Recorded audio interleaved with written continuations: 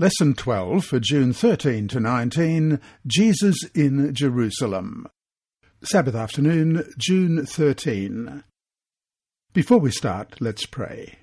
Our Heavenly Father, as we open your word this week, as we look more into the book of Luke, as we see Jesus coming into Jerusalem through the words that are written on the page, we pray that your Holy Spirit will guide us. Help us to see not just the significance of this, but the grandeur, the understatement that occurs. But above all, let us see the grace that flows through this story, we pray in Jesus' name. Amen. Our memory text this week is Luke chapter 19 and verse 41. Now, as he drew near, he saw the city and wept over it. Let's read that again, Luke 19, verse 41. Now, as he drew near, he saw the city and wept over it. The last week of Jesus' earthly life unfolded in Jerusalem. What tumultuous events marked that week too?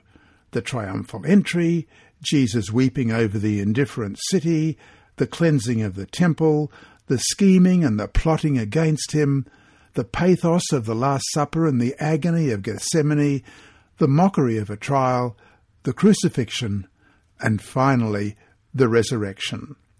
Never before and never since has any city witnessed so critical a progression of history, one that brought the cosmic conflict between good and evil to its climax, even though no one but Jesus understood the significance of what was unfolding. Jesus had passed through Jerusalem several times in his life. Matthew, Mark, Luke, and John all record Jesus as an adult visiting Jerusalem, though mostly during the Passion Week. Although other appearances of Jesus in Jerusalem are well known, the infant Jesus being brought to the temple in Luke 2, the debate of the 12-year-old in the temple in the same chapter, the tempter taking Jesus to the highest point of the temple once again in Luke chapter 4, it is the closing week of Jesus' ministry in Jerusalem that occupies the special attention of the Gospel writers.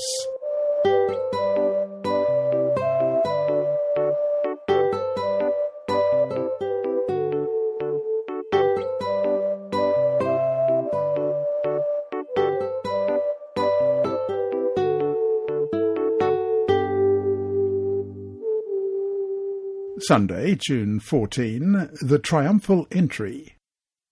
He was born in Bethlehem. He grew up in Nazareth. He taught, preached, and healed throughout Galilee, Samaria, Judea, and Perea. But one city held his constant focus, Jerusalem. Jesus steadfastly set his face to go, it says in Luke 9:51, to the city. His entry into the city marked the most dramatic and crucial week in world history.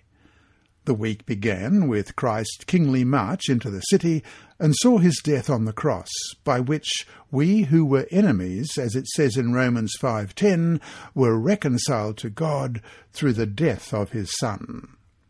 Question. Read Luke chapter 19, verses 28 to 40. Imagine the excitement of the disciples. They must surely have thought that at this time King Jesus would ascend to an earthly throne at Jerusalem, the throne of King David. What important lesson about false expectations can we take from this account? Well, let's begin at Luke chapter 19 and verse 28. When he had said this, he went on ahead, going up to Jerusalem. And it came to pass, when he drew near to Bethphage and Bethany, at the mountain called Olivet, that he sent two of his disciples, saying, Go into the village opposite you, where, as you enter, you will find a colt tied, on which no one has ever sat. Loose it, and bring it here. And if anyone asks you, Why are you loosing it? Thus you shall say to them, Because the Lord has need of it. So those who were sent went their way and found it just as he had said to them. But as they were loosing the colt, the owners of it said to them, Why are you loosing the colt? And they said, The Lord has need of him. Then they brought him to Jesus, and they threw their own clothes on the colt, and they set Jesus on him. and as he went, many spread their clothes on the road. Then, as he was now drawing near the descent of the Mount of Olives, the whole multitude of the disciples began to rejoice and praise God with a loud voice for all the mighty works they had seen, saying, "Blessed is the King who comes in the name of the Lord, peace in heaven and glory in the highest." And some of the Pharisees called to him from the crowd, "Teacher, rebuke your disciples."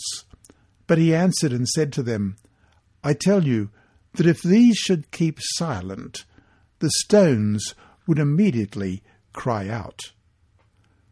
When Jesus was born, wise men from the east came knocking at the doors of Jerusalem, asking that poignant question, "Where is he who has been born King of the Jews?" Matthew 2:2. And now, a few days before the cross, as his disciples and the multitudes thronged the city, an acclaim burst across Jerusalem's sky. "Blessed is the King who comes in the name of the Lord." This amazing scene fulfilled prophecy from Zechariah 9:9. "Rejoice greatly, O daughter of Zion. Shout, O daughter of Jerusalem. Behold, your king is coming to you. He is just and having salvation, lowly and riding on a donkey, a colt, the foal of a donkey." Yet Jesus knew that this march of history, which began with the shouts of Hosanna, would soon wind up on Golgotha, where he would utter those triumphant words, "It is finished." Though it was all according to God's eternal plan, his disciples were so caught up in the traditions and teachings and expectations of their own time and culture that they completely missed his earlier warnings about what would take place and what it all meant. So to finish today, Christ spoke to them, but they didn't listen. Or maybe they listened, but what he said went so much against what they expected that they blocked it out. How can we make sure we aren't doing the same thing when it comes to biblical truth?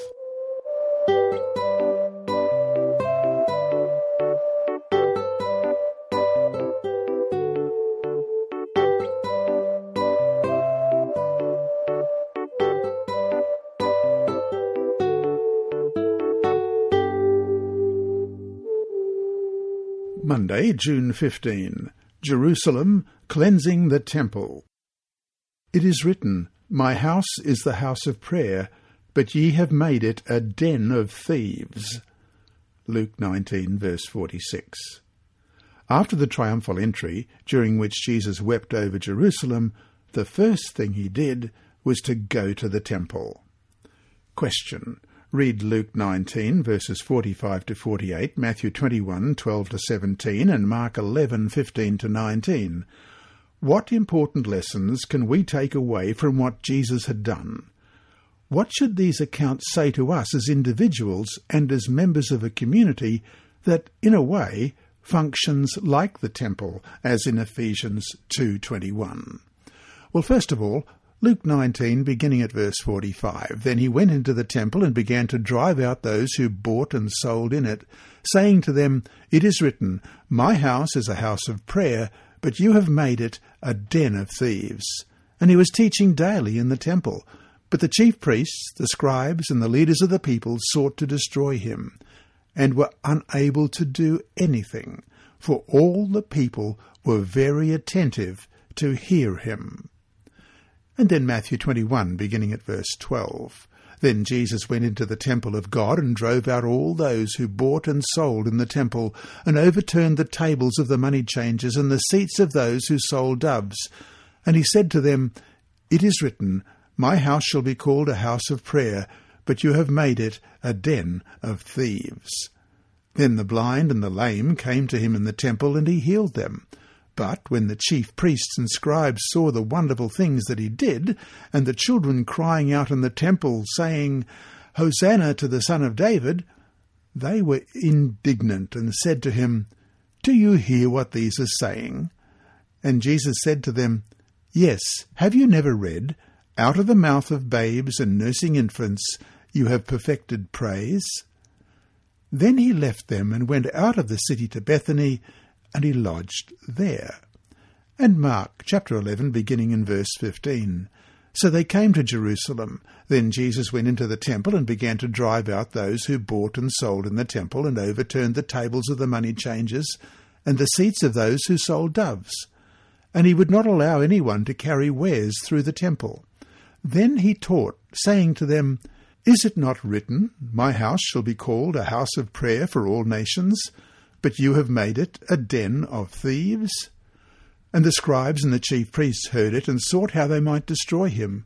For they feared him, because all the people were astonished at his teaching. When evening had come, he went out of the city. And Ephesians 2:21, in whom the whole building, being fitted together, grows into a holy temple in the Lord. All four Gospels mention the cleansing of the temple. While John speaks of the first cleansing in John 2, taking place during Jesus' visit to the temple at the Passover in AD 28, others narrated the second cleansing at the end of Jesus' ministry, this time at the Passover of AD 31. Thus, the two cleansings of the temple provided a parenthesis to the ministry of Jesus, showing how much he cared for the sanctity of the temple and its services, and how strategically he asserted his messianic mission and authority. His actions in the temple, especially the second time, which came just before his death, present an interesting question.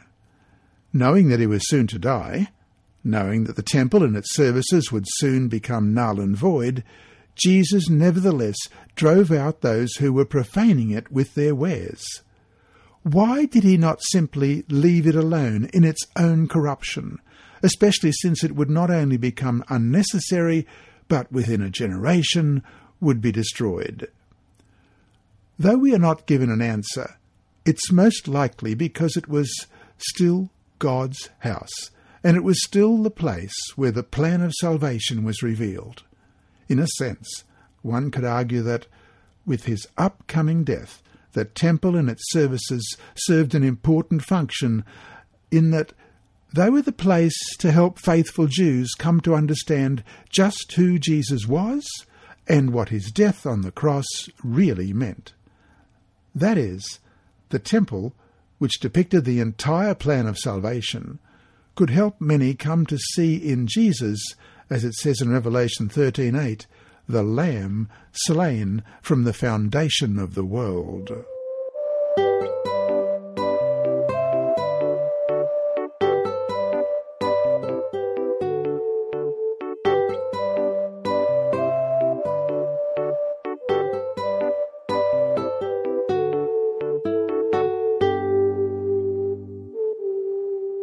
Tuesday, June 16, the unfaithful.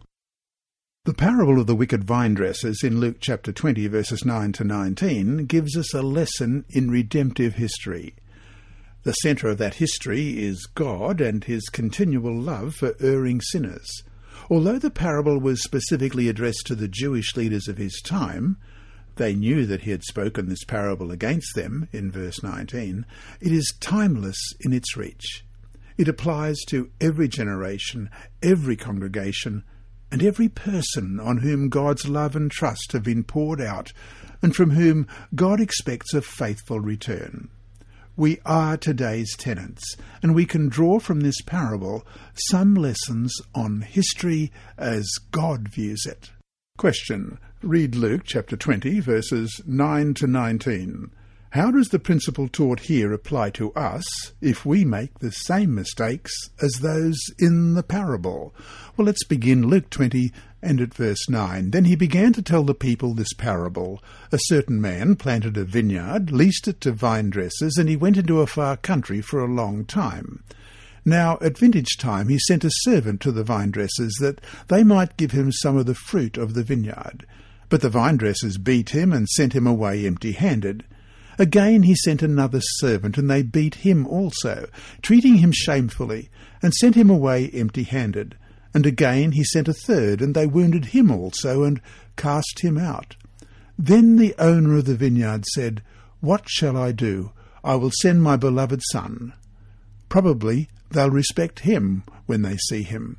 But when the vine dressers saw him, they reasoned among themselves, saying, This is the heir. Come, let us kill him, that the inheritance may be ours. So they cast him out of the vineyard and killed him. Therefore, what will the owner of the vineyard do to them?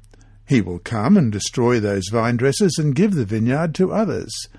And when they heard it, they said, Certainly not. Then he looked at them and said, What then is this that is written? The stone which the builders rejected has become the chief cornerstone. Whoever falls on that stone will be broken, but on whomever it falls it will grind him to powder. And the chief priests and the scribes that very hour sought to lay hands on him. But they feared the people, for they knew he had spoken this parable against them. Instead of giving to God the fruits of love and fidelity, the tenants of God's vineyard forsook and failed God. But God, as the owner of the vineyard, sent servant after servant, as we read in verses 10 to 12, prophet after prophet, in persistent love to woo and win his people to their responsibility of stewardship. Each prophet, though, became a victim of rejection. And as it says in Acts 7:52, which of the prophets did your fathers not persecute?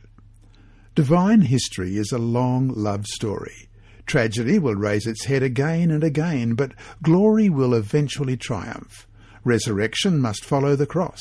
The stone that was rejected is now the cornerstone of a great temple that will house the commonwealth of God, where all the redeemed, the rich and the poor, the Jew and the Gentile, the male and the female, will live as one people. They shall walk in the eschatological vineyard and enjoy its fruit forever. And so to finish today, we might not have living prophets today to persecute, but we are just as capable of rejecting God's messengers as were people of old. How can we make sure that we, who have been called to give the Lord the fruit of the vineyard, do not reject these messengers and their messages?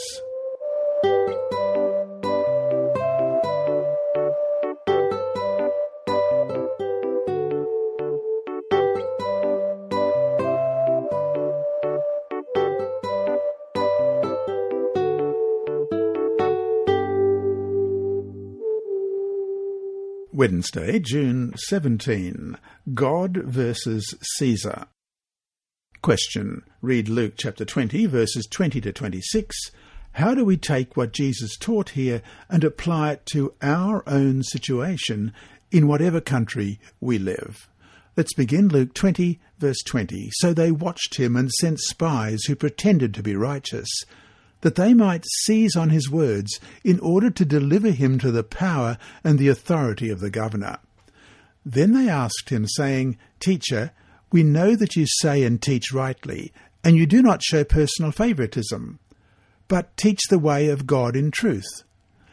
Is it lawful for us to pay taxes to Caesar or not? But he perceived their craftiness and said to them, Why do you test me? Show me a denarius.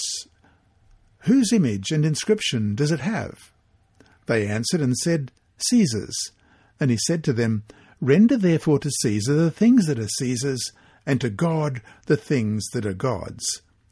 But they could not catch him in his words in the presence of the people, and they marvelled at his answer, and kept silent. During the time of Jesus, taxation by Rome was a volatile issue. Around AD 6, according to Josephus, Judas the Galilean, a revolutionary leader, declared that paying taxes to Caesar was treason against God. The issue among the several messianic claims and aspirants set off periodic anti-Roman revolts. Against such a sensitive background, the question put before Jesus about whether it was lawful to pay taxes revealed the ulterior motive of the interrogators. To answer that it was lawful would have placed Jesus on the side of Rome, showing that he could not be the king of the Jews, as declared by the crowds at his entry into Jerusalem. To say no would have meant that Jesus was following the Galilean mood and declaring the Roman rule unlawful, opening himself to the charge of treason. They had hoped to put Jesus in a bind from which he couldn't escape. Jesus, though, saw it right through them. He pointed to the image on Caesar on a coin and pronounced his verdict. Render therefore to Caesar the things that are Caesar's, and to God the things that are God's. Living under Caesar, whose currency is used for day-to-day necessity, has its obligation to Caesar. But then there is another obligation, a greater one, which rises from the fact that we are made in the image of God, and that to him we owe our ultimate allegiance. As it says in Desire of Ages, page 602, Christ's reply was no evasion, but a candid answer to the question. He declared that since they were living under the protection of the Roman power, they should render to that power the support it claimed, so long as this did not conflict with the higher duty. But, while peaceably subject to the laws of the land, they should at all times give their first allegiance to God. End of quote. And so to finish today, what are ways we can continue to be good citizens in whatever country we live, while at the same time knowing that our true citizenship exists in a city, as it says in Hebrews 11:10, whose builder and maker is God?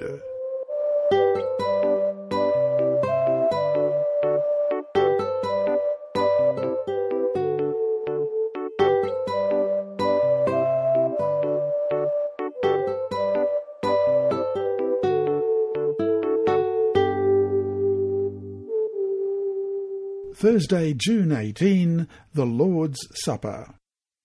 Question. Read Luke chapter 22, verses 13 to 20. What is the significance of the Lord's Supper taking place at the Passover?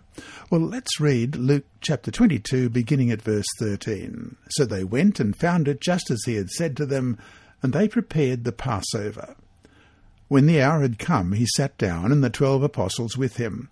Then he said to them, With fervent desire I have desired to eat this Passover with you before I suffer. For I say to you, I will no longer eat of it until it is fulfilled in the kingdom of God. Then he took the cup and gave thanks, and said, Take this and divide it among yourselves. For I say to you, I will not drink of the fruit of the vine until the kingdom of God comes.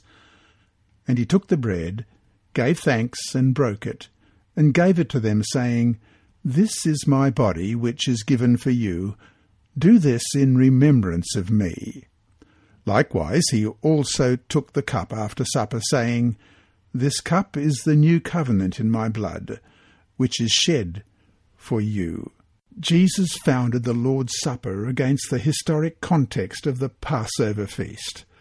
The Passover setting underscores human impotence in contrast to God's great power. It was as impossible for Israel to free itself from Egyptian bondage as it is for us to free ourselves from the consequences of sin. Liberation came from God as a gift of his love and grace, and this is the lesson Israel was to teach its children from generation to generation, as we read in Exodus 12, verses 26 and 27. And it shall be, when your children say to you, What do you mean by this service? That you shall say, It is the Passover sacrifice of the Lord, who passed over the houses of the children of Israel in Egypt when we struck the Egyptians and delivered our households. So the people bowed their heads and worshipped. Just as the liberation of Israel was so rooted in history by the redeeming act of God, so the liberation of humanity from sin is grounded in the historic event of the cross. Indeed, Jesus is our paschal lamb, as we read in 1 Corinthians chapter 5 and verse 7. Therefore purge out the old leaven, that you may be a new lump, since you truly are unleavened. For indeed Christ, our Passover, was sacrificed for us. And his Last Supper is a proclaiming act where the community in faith gives expression to the glorious and decisive significance of the death of Christ, writes G.C. Buckhower in The Sacraments, page 193. The Lord's Supper is a reminder that on the same night in which he was betrayed, on the same night before he was crucified, Jesus gave a solemn message to his disciples that they needed to remember. The bread and the wine are symbols of his body, which was about to be broken, and of his blood, which was about to be shed for the remission of sins. Matthew 26, verse 28, "For this is my blood of the new covenant, which is shed for many for the remission of sins." The death of Jesus was God's sole means for our redemption from sin. Lest we forget that the death of Jesus is heaven's provision for our salvation, Jesus ordained the Lord's Supper and commanded that it be kept until he returns. We read that in 1 Corinthians 11, verses 24 to 26. "And when he had given thanks, he broke it and said, 'Take, eat, this is my body which is broken for you. Do this in remembrance of me.' In the same manner he also took the cup after supper, saying, 'This cup is the new covenant in my blood.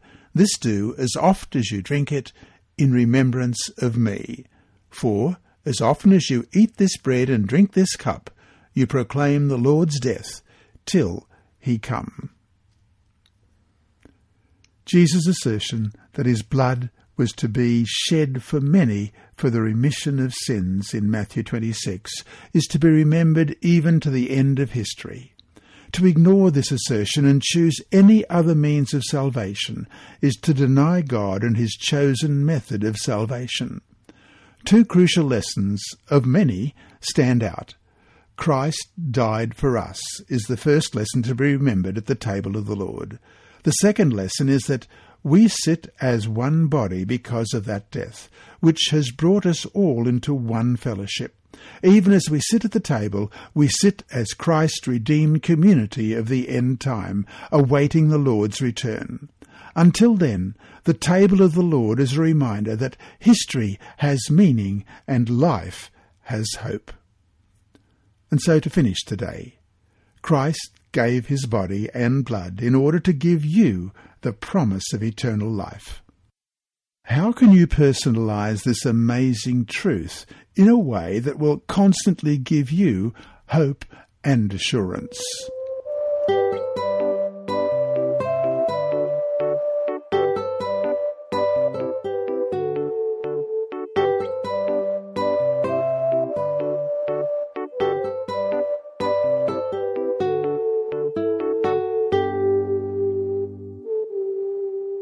Friday, June 19. Ellen White writes in The Desire of Ages, page 389, "To eat the flesh and drink the blood of Christ is to receive him as a personal Saviour, believing that he forgives our sins and that we are complete in him. It is by beholding his love, by dwelling upon it, by drinking it in, that we are to become partakers of his nature. What food is to the body, Christ must be to the soul. Food cannot benefit us unless we eat it, unless it becomes a part of our being. So Christ is of no value to us if we do not know him as a personal Saviour. A theoretical knowledge will do us no good.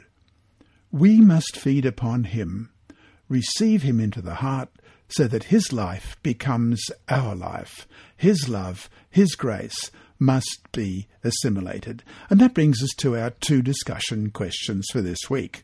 1. Consider the scenes in which Jesus cleansed the temple. In what ways can we put our faith and fidelity on sale? How can religion be used for profit, prestige, and position? More important, how can we as a church make sure we don't fall into this same deception? And question 2. Atheist writer Alex Rosenberg believes that all reality, all existence, is purely materialistic.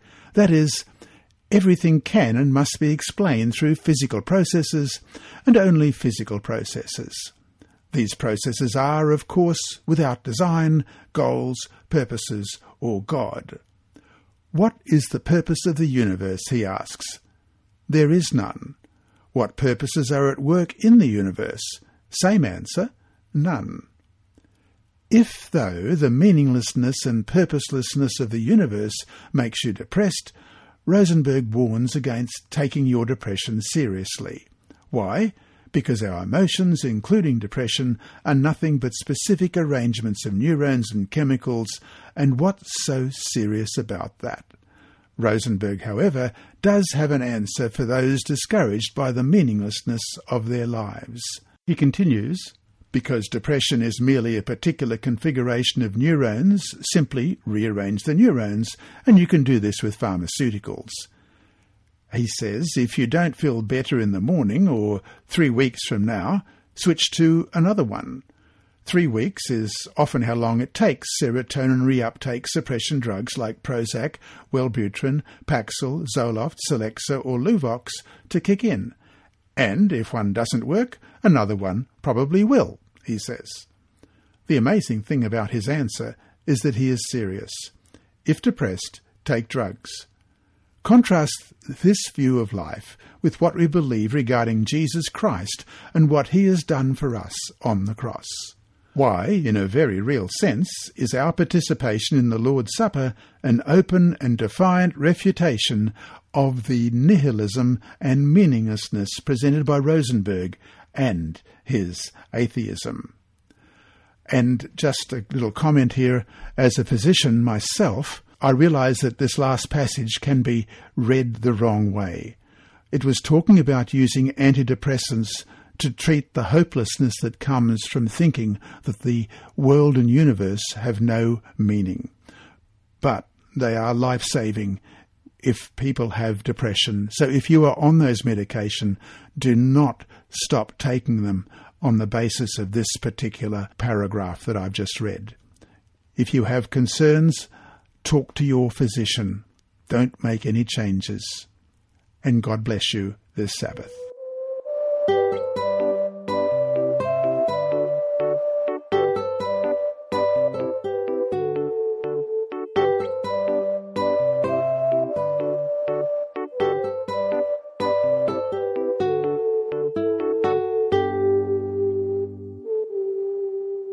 Inside Story. Our mission story this week returns from Mongolia. It's part 2 of Fighting with the Shadows. My friend Dabba had gone to Ulaanbaatar to work, and there he became a Christian. When he returned home, he tried talking with me. Because we were friends, I listened to his advice and nodded my head. But in my heart, I was making fun of what he was saying. I thought his belief in God was foolish. Dabba learned that some Christians were meeting nearby, and he invited me to go with him to the meeting. I went out of respect for Dabba, but I was embarrassed to go to a Christian meeting. They talked about God, and I remembered that I had a New Testament at home. Afterward I found it and began reading, but it didn't make sense to me. Byra, the leader of the Christian group, offered to explain the Bible passages to me. A few weeks later, Dabba invited me to a Bible study group on Saturday. I decided to grow. Dabba wasn't an Adventist, but the home Bible study group was the only Christian meeting in the village, and he was eager for Christian fellowship. The morning I attended, the speaker talked about God's love, and somehow the message got through to me.